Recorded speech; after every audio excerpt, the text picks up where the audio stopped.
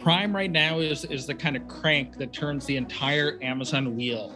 And when you look at how many things they're into now, from Prime Video and Prime Music and photos and all the devices, it's Bezos has this quote. I think it's actually in the Everything Store.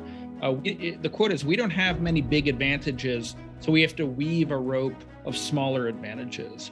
And Prime is the rope. It's the connective tissue between all the different businesses. My guest today is Brad Stone. Brad is Senior Executive for Technology at Bloomberg News and the award-winning author of several books on the world of technology. His latest book, Unbound, Jeff Bezos and the Invention of a Global Empire. In Unbound, Brad gives us a behind-the-scenes view of how a retail upstart becomes one of the most powerful and feared entities in the global economy. I recently sat down with Brad and talked about the evolution of Bezos himself, who started as a geeky technologist totally devoted to building Amazon, but who transformed to become a fit, disciplined billionaire with global ambition.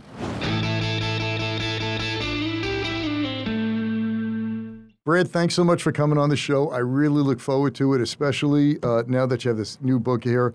The name of the book, folks, is Amazon Unbound, Jeff Bezos and the Invention of a Global Empire.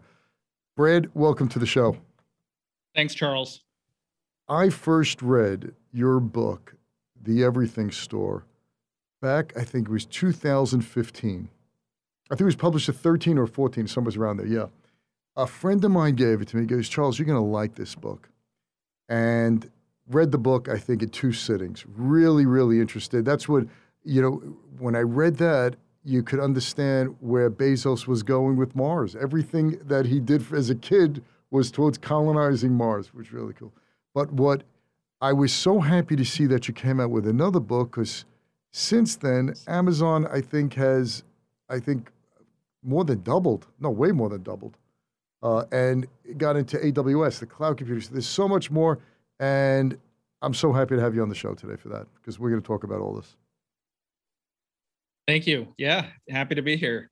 Okay, first thing I want to know is, how do you get inside? How many people do you have to interview to find out what's going on at Amazon, which jealously guards its secrets, its people, its own, it's almost like, I don't know, it's like its own country. That's true. And what's interesting about Amazon is, people in one corner of the company have no idea what others in a different corner are doing. There are very few people with any kind of extensive visibility across the whole company, maybe only just a handful sitting on the senior leadership team. And that's what makes it interesting, but also maybe doable. It's such a siloed company. It's so decentralized. But as a result, like, there are, thousands and thousands of people that you could conceivably go to get little pockets of the story, of the history.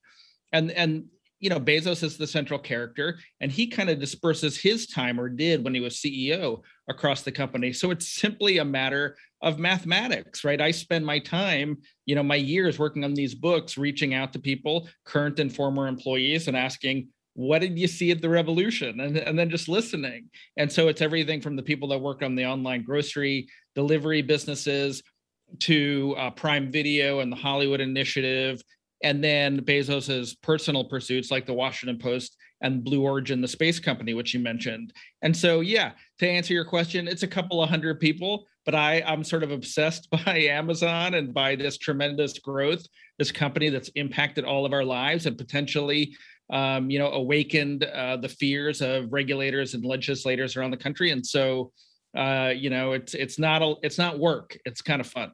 And do these people, when you approach these people at Amazon, I think when they're working there, they go off the record with you? Some of them, I quote many people at Amazon Unbound on the record. And in fact, Amazon cooperated with the book and allowed me to talk to some current executives. But it's a variety, as it is with all tech companies, Charles. Some people are fearful. They feel like maybe their NDA precludes them talking. Some want to be careful. Some don't want their names used. Others don't care. And look, Amazon is it's almost a public utility at this point. And I think for Amazon and other tech companies, there's a kind of growing awareness that former employees should share what they saw to keep these tech companies accountable. And we're talking on a week where obviously, a Facebook whistleblower is going to testify before Congress. And so people are more willing to talk about what they see as not just the story of the success, but the problems that the company's made along the way. The persona that Jeff Bezos puts out there, it's almost like Warren Buffett, right? In a sense, Warren Buffett puts himself out as a country bumpkin, a nice guy, I buy low, sell cheap. But when I spoke back 12 or 13 years ago to Alice Schroeder, who wrote Snowball, she said a lot of people didn't want to speak to me on the record because they were scared of Buffett coming after them afterward. And she goes, Charles, you don't get to become one of the richest people on earth by selling Girl Scout cookies. I do remember that, so kind of ruthless. And when you read your book, which I found to be very balanced, really balanced, you weren't judgmental, you call it the way you saw it, which I guess could be pretty hard to do something like that because I'm sure you felt certain ways on certain points. But working for Jeff Bezos in that environment, it's not easy. It's pretty difficult. Yeah, that's right. I mean, Amazon has a reputation for being a difficult kind of transactional employer, right? There are many stories in the fulfillment centers and in the offices of a challenging workplace. So they're not there to fool around. The company is growing by leaps and bounds. They try to give people a lot of authority. They expect them to make immediate contributions, but at the same time, it's still very bureaucratic. It's got over 1 million employees. Bezos himself kind of strikes fear in the heart, I think, of a lot of people. But I was helped by the fact that the company was cooperating and that I had the earlier book, The Everything Store, as a kind of calling card, right? And people were generally familiar with it. And they knew I was sort of writing what I hope is the authoritative, definitive Amazon history and history of one of the greatest entrepreneurs of our time. And I think, that helped. It opened doors. People wanted to contribute to that. Yeah, even though Jeff Bezos' wife gave you a 1-star rating on that book, right? And everybody went right. So if people don't remember that, Mackenzie Bezos at the time, and now Mackenzie Scott, and other Amazon executives, probably motivated by Jeff himself, gave the first book 1-star reviews. But that was 7 years ago or 8 years ago. And now Bezos cooperated with this book and allowed me to talk to friends and employees. And so, people asked me about that. And then I said, look, I don't know if they've necessarily come around, but they're not fighting. They're not fighting this. Right. And that helped to open doors. Right. Okay. So I want to talk about all the businesses that Amazon now dominates and how they got into those businesses, how many of them are from the mind of Jeff Bezos himself. He came up with just absolutely staggering, which I always thought there were committees, there were groups, but many of the ideas and many of the businesses, many of the names came up from him, which was amazing. But before we get into that, Amazon has a culture, and you mentioned it in your previous book, but you really expanded upon it here, that you have to write out a 6-page let me rephrase, there's no PowerPoints, there's no keynotes, there's no flip charts. You have to write out a 6-page, what do they call that? A narrative. A narrative, a 6-page narrative about your idea, about progress or whatever it is. And this meeting of the committee, which is the S team. The S team sits there with Jeff at the head and silence while everyone reads through the reports. My first question is, why a 6-page narrative? What did that teach you or could teach American business about having clear ideas instead of quick presentations? Yeah, well, so it started almost 20 years ago, and Bezos was really frustrated in the inefficiency of most meetings at Amazon. He didn't have time for the PowerPoint, for the theatrics of a presentation. He wanted more thinking to take place before the meeting started, and to see a document when the thinking had been crystallized in its most dense form, so that then the discussion and the decision could be made. And he's a reader. This is how he processes information. To see an appendix full of stats means nothing to Bezos and other Amazon executives. At first, there were no page limits on the narratives, and then people went on forever. So adding the 6 pages was a bit of a compromise to try to get people to edit a little bit. I know that a lot of former Amazon executives have tried to bring the narratives to their other companies, and it hasn't always worked. I think maybe it might be particular to a certain kind of company, or Amazon in particular, but it is effective for them, and the narratives are happening at every level. And so it might be a small team working on grocery delivery, and they've got their 6 pagers, but eventually, maybe once or twice a year, they're passing on their paper up through the ranks. And then, as you say, the senior leadership team used to be Bezos in the room. He's not always in the room anymore because he's executive chairman, is reviewing the highest level papers and making the big decisions.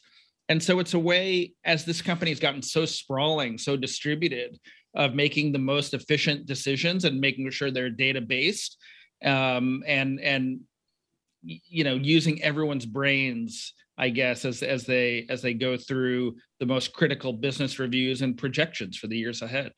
Yeah, and you highlight in the book some team members that got to this room, prepared this 6-page narrative, which I'm sure probably caused people a lot of sleepless nights, making sure everything was perfect.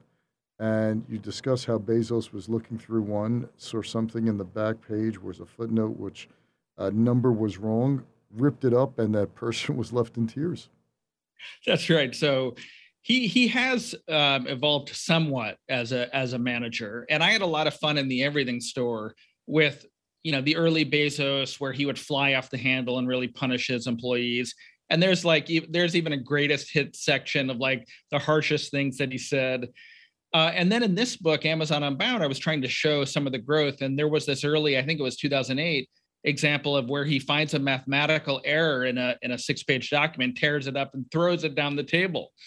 And I don't know that he does that as much anymore at Amazon. I think maybe the sharp edges do come out a little bit at Blue Origin, which is having some cultural problems as space company right now. But it was a great illustration of how exacting he is and how smart he is, being able to analyze a document, pick out the mathematical error that even the domain expert that had prepared the document painstakingly, probably over the course of months, hadn't identified. Yeah, it's so amazing that you have in one guy the ability to be extremely, extremely creative. And we're going to discuss some of his amazing innovations, but at the same time be so left brain and so analytical, and a gatherer and keeper and an analyst of so much data information, and knows where to put the chess pieces.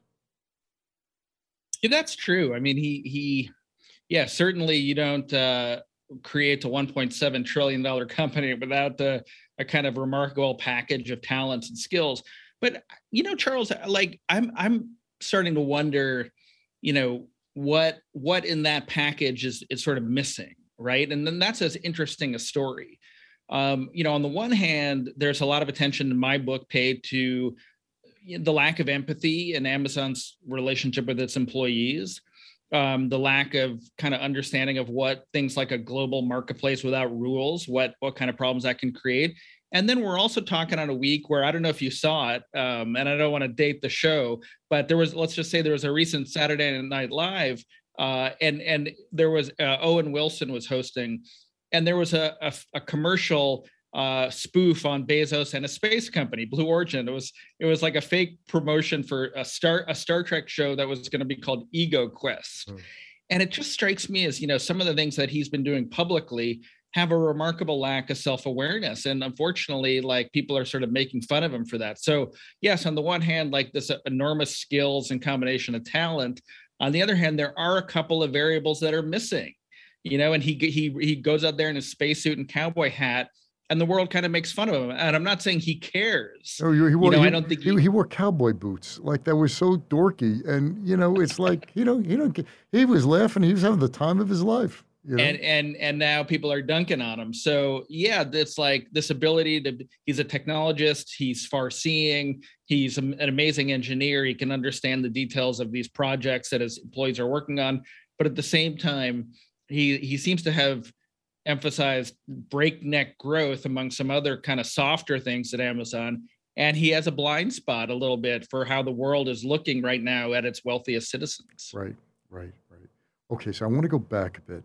I want to go to Alexa because after reading your book, no, not after reading book, after the Alexa part, I had one near my bed that I had connected because I got the Echo as a gift or something. Because we have in our house Google Home and we have the Echo. I want to tell you, I like Google Home much better. But okay, we have that there. This is amazing. It used to be in the dining. It wasn't. Is in the dining room, and all of a sudden would just blurt out something in the middle. We would always joke that they're listening in, and really they are listening in after reading your book and seeing how the engineers were listening in to all these conversations. And I didn't even think about all the different dialects throughout the United States of people say how they taught Alexa what to listen for. Could you just walk us through that? Because I think it really gives us a window to a few things. And I'm going to shut up in just a second. One is coming up with the idea from Star Trek. He really thought. So I learned that there wasn't any prototype for. Number two, all of the technological barriers that continue to get in front of him, figured out a way to get him out of things. And even when it did come out, and there were mistakes, to keep persevering till it was, I wouldn't say perfect, but still where he wanted it to be, but not where he thought it could be. Right. It was, and I start the book with Alexa, and in part because chronologically it was the beginning of the story I'm telling, the last decade of Amazon, and Bezos in 2010 having an intuition that maybe artificial intelligence and voice recognition was good enough that you could put a speaker on the other side of a room and have it recognize what people are saying and maybe answer. And he drove the project. He got in there deciding things like the wake word and the name of the device. But hang on one second. I just want to say this, is that we all watched, I know I did, I watched Star Trek, the original. And then when I got married, my wife was a Trekkie. I didn't watch it that religiously. Every night we used to watch the old ones till they came out with the next generation. So she's really a Trekkie. And everyone saw that. Computer, set us on a course of this, that. We all saw that. Right. He said, I'm going to make this reality. Yeah. It's remarkable. Yeah. And then the technology didn't exist. I mean, Siri was around, but again, Siri is speaking into your phone. So you don't have the problems of, acoustic echoes or crosstalk. I mean, these are some basic things that we kind of take for granted that Alexa and now its imitators do extraordinarily well. And we get pretty pissed if it doesn't hear. You said, right. Like what? I'm across the room. It's echoing. My dog's barking, and a fire truck just passed by. You mean it couldn't hear that? Right. Exactly. But you raise an interesting point, which is there's a little bit of a wizard behind the curtain, and that is the engineers or even the contractors that listen occasionally, not just to Alexa recordings, but also Google Home and Siri. And they're basically, all these tech companies are auditing the inputs to their devices and the instances where the computers didn't get it right. And they're trying to figure out, okay, the next time when people ask the same question, can we answer better? And they don't advertise the fact that they do that, and it probably does creep some people out. But they have to. And it's something that Amazon did in the very earliest days of Alexa, before the device was even public. They were listening and transcribing the requests and then figuring out, okay, how can Alexa answer this? And that's why, in part, it got so good. It's a sort of mass effort of data collection. And that is one variable at how you make these things good. And what was so fascinating, which you forget I forget, but should not be forgotten. The whole point of Alexa was to order more products on Amazon. It was all a flywheel. That's not necessarily true. No? No. I mean, I think they came to that late, and I don't think they've ever quite figured it out. But no, I don't think so. I think the original point was to create a kind of AI, a voice agent in the house. I would say more important to Amazon's strategic roadmap is to allow it to control, to be the home networking hub, to control appliances and lights and things in the home. to have it. Remember, Amazon failed with the phone. So this is another way to integrate into people's daily lives. And yes, it's supposed to also be an ordering mechanism.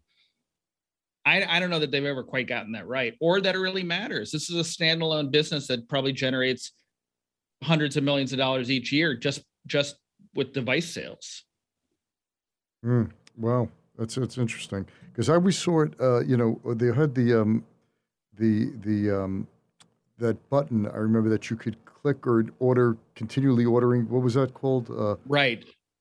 I forgot. What was that called? Okay, it's going to come to me later, Charles, but they discontinued I didn't it. see that in the book. I didn't see that. Right. I don't think you mentioned that, but it was something where you'd put it all different parts of your house, and Right. if you're in the washing machine to order more Tide or whatever, you just click the button. We'll figure it out later what that was. It failed. It didn't work, but it didn't matter. Yeah. It didn't matter. No, it didn't. And maybe that's one of the things that they thought, well, maybe Alexa just does this better. It's the dash button. Dash. Yeah. Yeah. And you're right, I didn't include it. I mean, the tough thing with a company like Amazon that throws so much against the wall, tries so many different things, from enterprise computing to consumer devices to the core retail business, and then Bezos's own misadventures, is figuring out what to include and what not to. And that was one that probably ended up on the cutting room floor. Yeah. But the thing is, I think you outline it really great here. When he was in the Smithsonian and they were dedicating or unveiling his picture and his speech to the crowd, could you just share that with us? Right. So he's being inducted into the portrait gallery of the Smithsonian, and his oldest son, Preston, was making the introduction, and it was a real moving speech. And then he comes up there and he says, in a sort of with a sort of humility that maybe he's not known for, he says, "My life is a series of mistakes." And he asked the crowd, "How many of you own a Fire phone?" Now, look, I think this is maybe practiced humility or intentional humility. I mean, he's the richest guy in the world at that point. Since then, Elon has eclipsed him, but at that point he is. And his company is coming under, one, a kind of regulatory pressure, and two, a little bit of criticism because it has thrived during the pandemic. So he's a target right now. And I think, leading with his chin and saying, look, I've failed in a lot of ways, is probably a little bit of like a clever strategy. I don't know how well how effective it is, but but it also is part and parcel with his philosophy, which is, sometimes you have to kind of trudge through the desert to failure before you reach success. And the Amazon story is replete with failed initiatives. Right. Look, I mean, the company almost went out of business in 2001, and then revives to pull off one of the greatest comebacks in business history. And of course, there are many initiatives like the Fire phone, like its initiative in China, where they've lost billions of dollars. You could say that they're still on a quest in things like grocery delivery or even Prime Video, Amazon's TV shows and movies. But Bezos is right. You take enough swings and you're bound to hit some home runs. See, I think that's as reading this from a business perspective, we only it's like a gambler only remembers the winners, forgets the losers quickly. But the way you outline it in the book, and I shouldn't say outline it, describe really intricately, is there were challenges every step along the way, from the simple back days of realizing to get tables to do packing so you don't have to go on the floor, to the point of the last mile, delivering goods the last mile, and working with the U.S. Post Office to get them delivered, and bypassing UPS. One might take it for granted, but these were hurdles that they not only overcame but really perfected. That's right. I have a whole chapter on the transportation division. And as we all know, or at least those of us in major cities, Amazon is delivering most of its packages itself now in vans that say Amazon, with delivery drivers wearing Amazon uniforms who aren't necessarily Amazon employees, they're contractors. And those are interesting stories. I mean, hopefully, Charles, you appreciate some of the personalities involved. The head of that division basically suing the best man at his wedding, his best friend, because the guy leaves Amazon to try to go to Target. I mean, these are really driven individuals who are bleeding Amazon colors. The other interesting thing to me is how, we see them as kind of expansionist impulses on the part of Amazon, but is what when I started diving into it, the company was really forced to do it, right? Because they're growing faster than UPS and faster than FedEx and the US Postal Service. And so basically they were in a position maybe 5-7 years ago of trying to implore their partners to go and build new capacity, buy new airplanes. By the way, at the end, if you of course you recall, but at the end of your last book, you do discuss that the Everything Store, where they called the UPS people and said, "We're not paying this," and they right. It was like a game of chicken, and they blinked. Right. Not Amazon. The UPS blinked.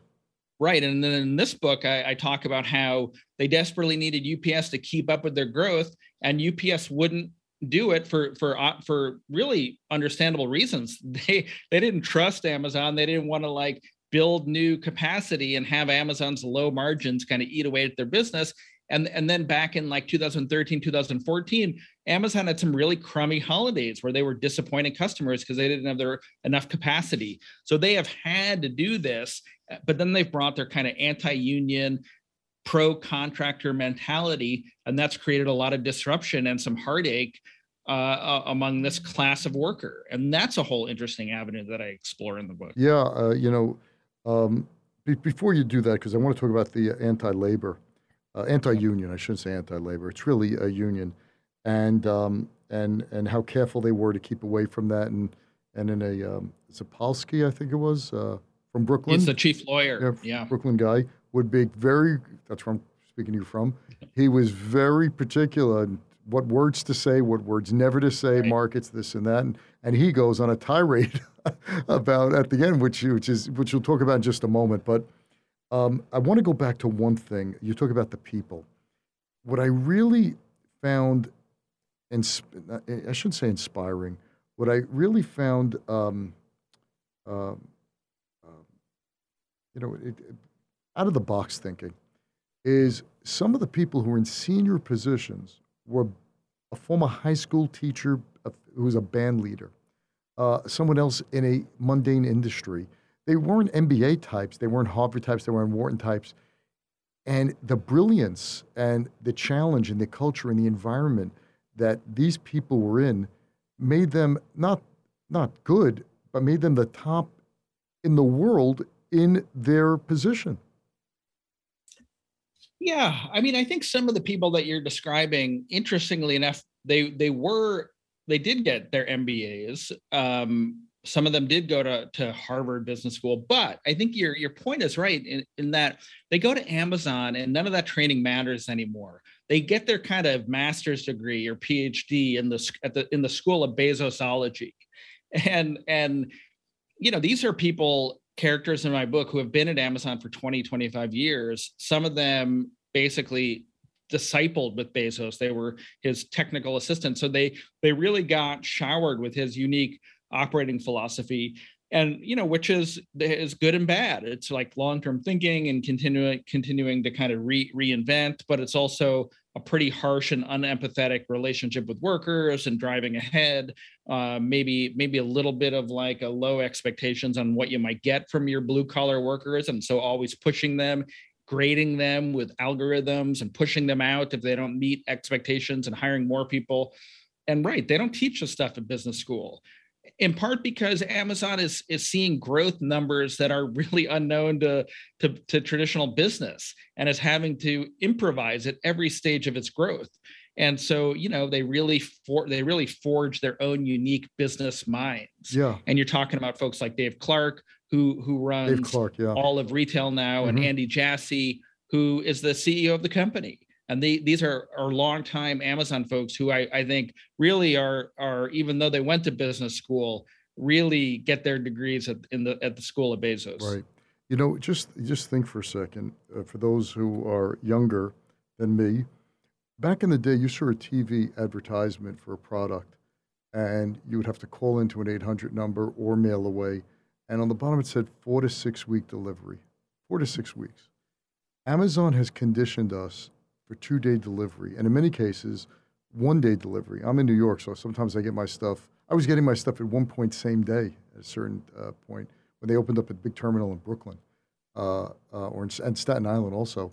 But it was, the joke was we were always talking with my kids like, go away without anything, end up in a hotel any part of the United States, and see if you can get everything you need in 1 to 2 days. Just don't even go with a toothbrush, and it's possible. It's so possible. So that's something that business, for whatever reason, couldn't or wouldn't or wasn't able to do, which was quick delivery. And not only did they do it, they created a whole unique system of getting goods last mile by working with so many different carriers, which as you point out, it did not work originally when you had contractors and they ran over an old lady. There have been costs, right? And I think that's something hopefully that comes through in the book, that when you're growing 35, 40% a year and you're changing models midstream, you're trying to deliver more packages yourself, relying less on some of these union shops like UPS or the USPS. Yeah, there have been costs. And I think I hopefully one of the things that comes out of the book is the sort of unintended consequences of trying to grow with an over-reliance on algorithms and technology and self-service systems.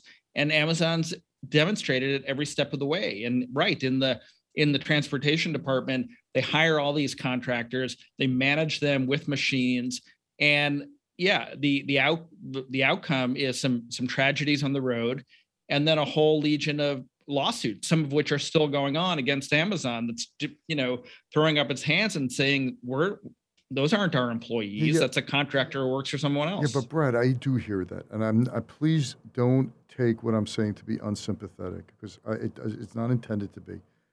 But during COVID, when they only were sending certain items or taking priority to items that were for first responders and health professionals, I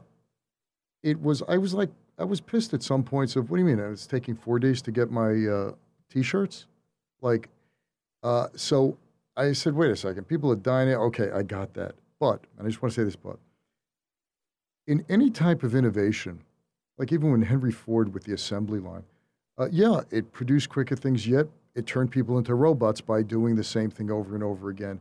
I think once a business expands into uncharted territory and stretches the imagination to a point where what the impossible is now done on a matter-of-fact basis, which we take for granted, 2-day delivery, many times 1-day delivery, it still boggles my mind. There are going to be costs, agreed, but as much as we don't like those costs, many of us don't like the other side of the equation of not getting what we want. Many of us say, let's cut off China right now. Hey, 90% of the stuff we get, our supply lines are gone. Our pharmaceuticals are going to be gone. A lot of stuff's going to be gone. So we like, I shouldn't say we. I don't want to be presumptuous. I talk the talk, but when it comes down to reality, it's really difficult. So I'm not judging what Amazon did and what Bezos did, but there will always be a cost for, stretching the envelope, for innovating, and for creating stuff that just wasn't there. Because look, the way he tracks, the way they track, I shouldn't say he, the way the company tracks movements and trying to make it more efficient. What's the other alternative? Robots doing it and all these people are unemployed? Well, Amazon might get there. Yeah, but they would love to get there. But there's no reason not to think that they wouldn't get there, right? So I'm sure when they first came out with a typewriter, the people who had beautiful penmanships and people used to pay them to write things, we put all them out of business.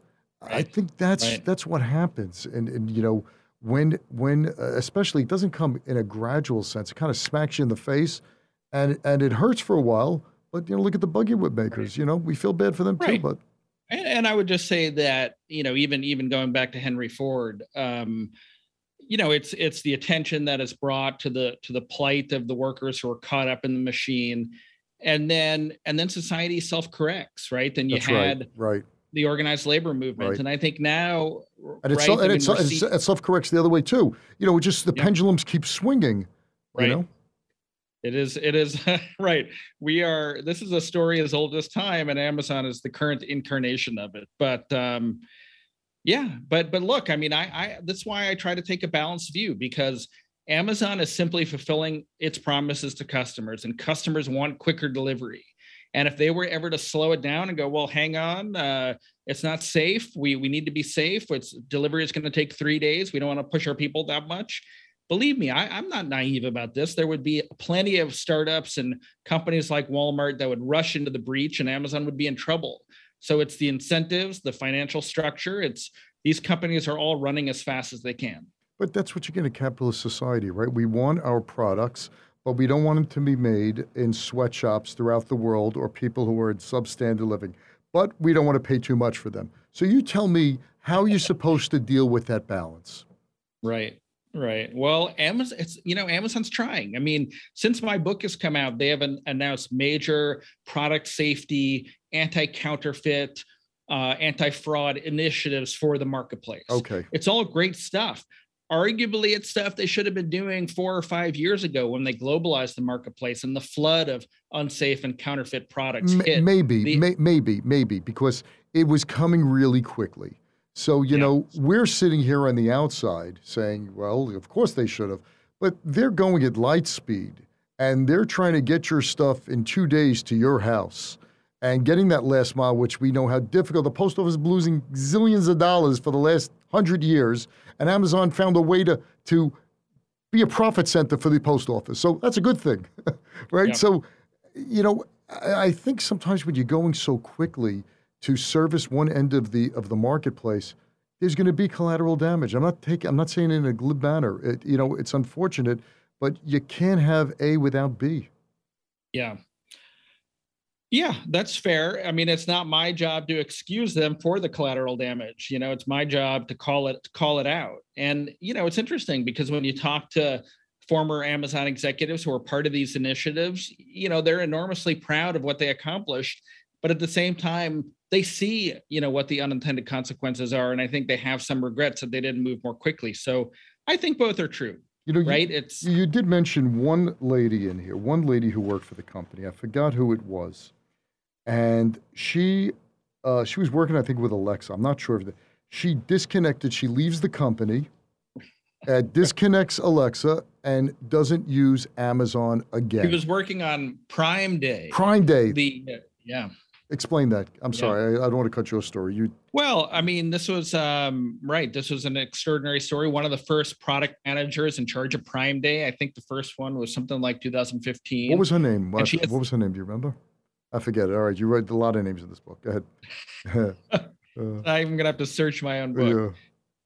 It's going to come to me in a second. Okay, but I'll tell you, after I read that, I want to tell you, I knew exactly. I was on the beach on a Sunday reading it from my Kindle. Reading it from my Kindle. And I saw that she disconnected her Alexa, her Echo. I went home. That's the one that was near my bed. I disconnected.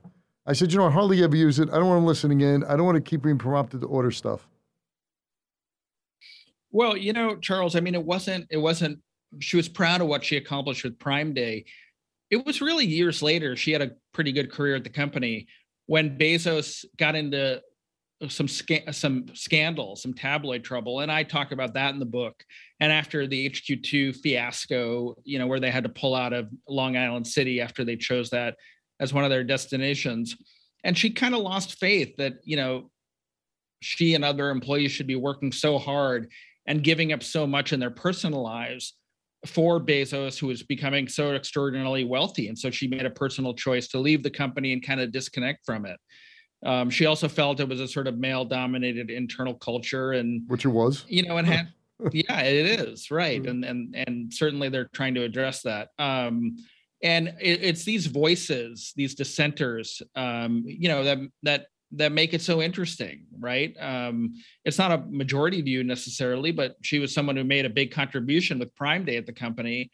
And now looks back and questions, what is it all for? Is it just an orgy of spending on stuff we don't need? That's exactly what you wrote, right? You wrote so people could keep buying more stuff. That was the whole aim. She said, just getting off this train. Right. exactly. And look, I included her voice because I thought it was she was very thoughtful about it. And she's like, do we all just buy rice cookers that sit in our closets in our kitchen? Rice And the cookers, funny that's thing right, was, right. I have a rice cooker that's sitting in my cabinet in the kitchen, and maybe I use it, or no, it was an Instapot was the example. And maybe I've used it a half dozen It was a times good deal. in It was a good deal. it was a good deal, but do I need it? Do I really Do need we it? And really need? so Do we really need much of what we want? Have. exactly, So, exactly. one thing that I think is so telling is the amount of prime customers. You put here in the book, I think it was 100 million or so. I think the number during COVID increased. I forgot the exact number. I think it's more than 200 million Okay, globally right now. think about that for a minute. I remember I was at an investment conference in 2007 or 2006. It was 2006, and Bill Miller was speaking. Bill Miller of Legg Mason at the time, and he was one of the early investors in Amazon. And that's when Amazon was not showing any profit. And He was a believer. But he said something which was so interesting at the time. It was a little late. When did Prime come out? What year do you remember? 2005. Okay, so it was 2006, right? He says Amazon doesn't release the Prime numbers. Now, Prime, for those folks who don't know, is where you pay a certain amount. Then it came out at $79, where you got free shipping. And later on, they added on so many more bonuses to keep that. Now the Prime is up to $119, which, full disclosure, I've been a Prime member since day one, and I gladly pay the $119 because I remember they used to have a $25 minimum, and I used to put stuff in my cart and not order until it was $25. So it was brilliant. It was brilliant innovation. And Bill Miller, quote on early, he said, they don't break out, which they did for many years, break out the Prime numbers. He says, but just all my research is showing that these Prime customers, it's going to be a force. And he was so right on that. Prime right now is the kind of crank that turns the entire Amazon wheel. And when you look at how many things they're into now, from Prime Video and Prime Music and photos and all the devices, it's Bezos has this quote. I think it's actually in the Everything Store. The quote is, "We don't have many big advantages, so we have to weave a rope of smaller advantages." And Prime is the rope. It's the connective tissue between all the different businesses. And and with the fundamental fact underlying it all being that when you sign up for Prime, you become a kind of mega Amazon customer. 100%. And so everything is focused on getting people into that funnel. I want to tell you that it's almost like a spider's web that once you get caught on it, I want to say you can't get out. You don't want to. And yesterday was a perfect example of that. I have the Amazon Prime card, which gives you 5% back. Mm. So my mind thinks anytime I buy something on Amazon, I'm really getting it cheaper, even though sometimes even more money. Yesterday, my wife dragged me to Home Depot to buy a garden hose.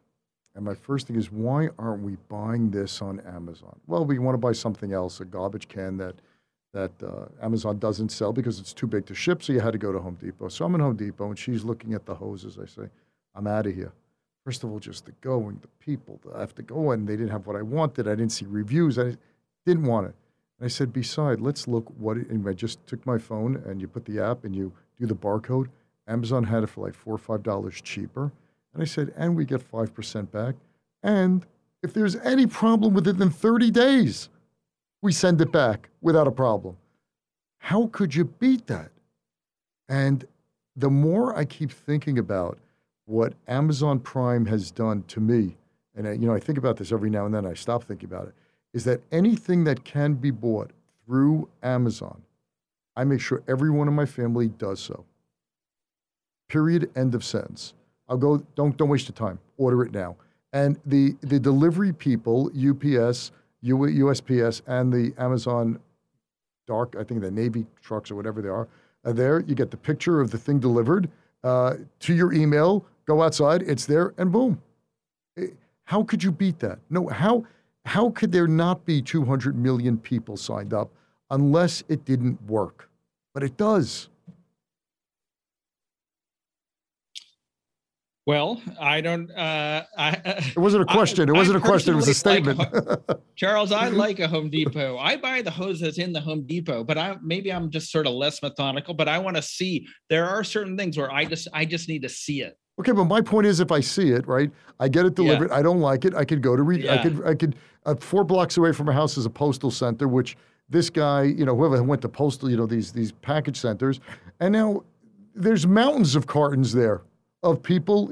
That became Amazon's warehouse. That's true. So I say, what the heck? And one day, by the way, Charles, you won't need to go to the post office. They'll come and pick stuff up. Oh, they do have that where you check off, but they're not that reliable because you leave it outside. Sometimes they ring the bell. It's not even worth it to me. But to me, and at the point that I wanted to make, Brad, is this. Circling back to what you said about the cost that's involved in doing this in terms of the human cost. If Amazon wasn't providing the service, the value add, the convenience, the accessibility, yada, yada, yada, yada, it wouldn't mean squat.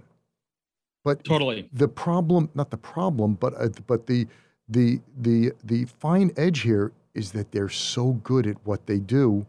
And in a way, it becomes, to most people, dangerous. Would that be an accurate assessment? Yeah, the way I think about it is there are certain companies that take time from us, and there are other companies that give us back time. And the companies that take time for us, I'm thinking about some social networking companies, YouTube, et cetera.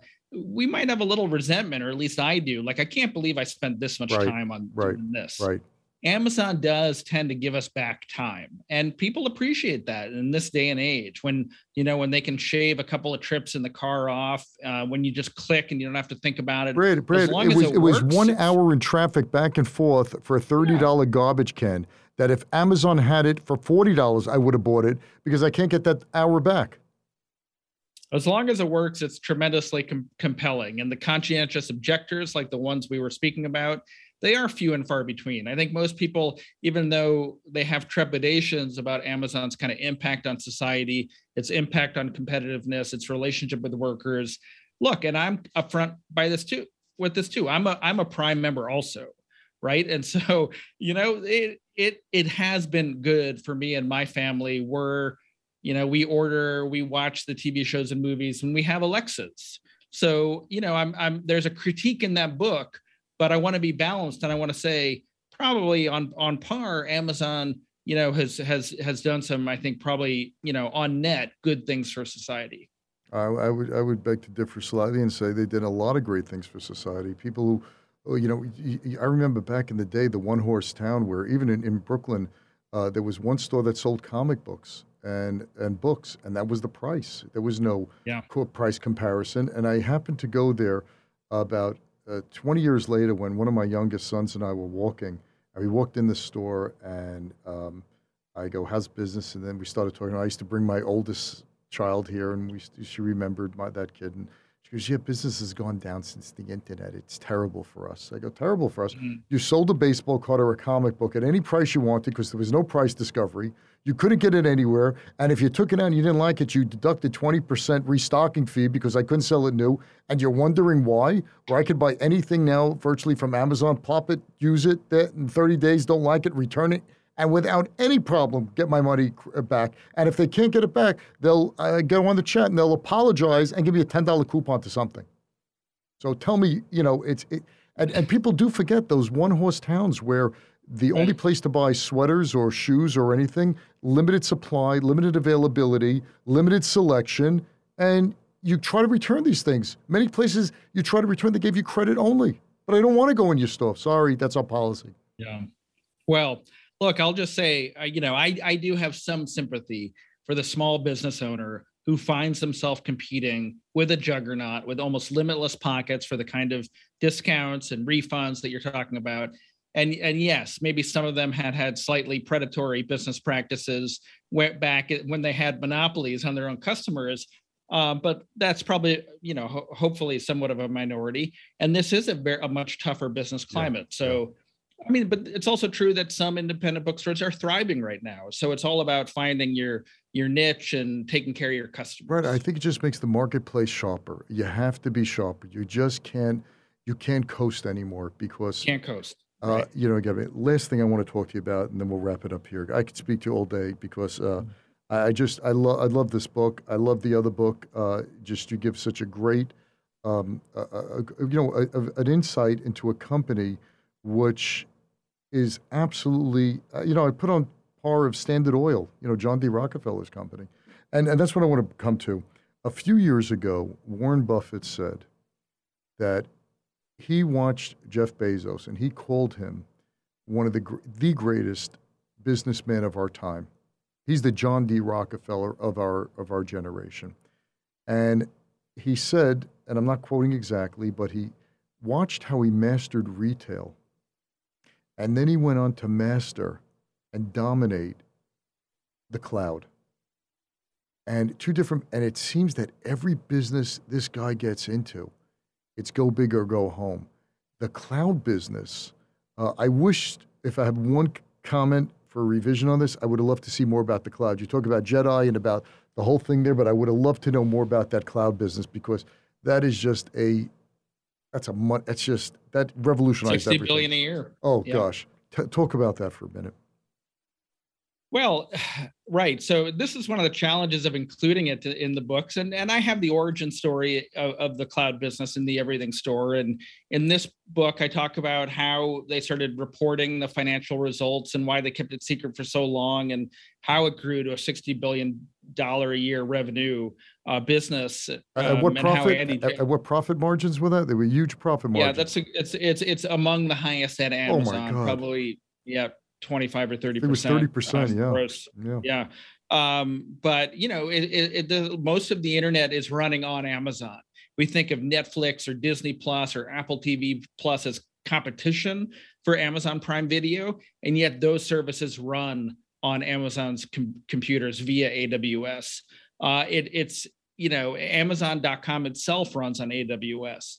And it's this fast-growing business in competition with Google and Microsoft and Oracle and the rest. It's very competitive, and it allows Amazon to continue to invest in new things. Probably part of the reason why we have Alexa, the robot that they just announced, new businesses in different parts of the world. Part of the reason why Amazon's a growth company is because divisions like AWS and another one, advertising, just generates a lot of cash. Yep. And Amazon can go invest and until these kind of nuclear generators of revenue and profit slow down, this company will continue to expand. So wow, it's staggering how dominant AWS has become and how its runway is so long because they have such a jump on everyone else and they have. It works. Look, if these things didn't work, we wouldn't be discussing it, right? It would be a thing. Last thing for you, and I want you to give me like a 60-second, no more than that, because we could probably speak for hours on it. With all of the focus now, not a lot, I shouldn't say, a lot of the focus of Congress on technology companies and monopolies and bad press because this country, they like the up and coming struggler, but when you become king of the mountain, they love that. They loved Bezos 20 years ago. Now he has a bullseye on his back. What do you see, based on all the knowledge that you've had and all the insights you had? I know you're not going to give me 100%. No one has a crystal ball, but what do you think Amazon's next steps with Bezos off to the side just a bit? And with Jassy now, what do you see as their new direction or the new softer, kinder Amazon if you see something like that? Right. Well, I mean, there's a lot to unpack there. I'll try to go quick. Some of the big things that I think loom out in the near future are more Amazon physical stores, grocery stores, bookstores, maybe even department stores, because e-commerce is a 15% of all of retail, and Amazon wants to top that other 85%. So it's going where its customers are.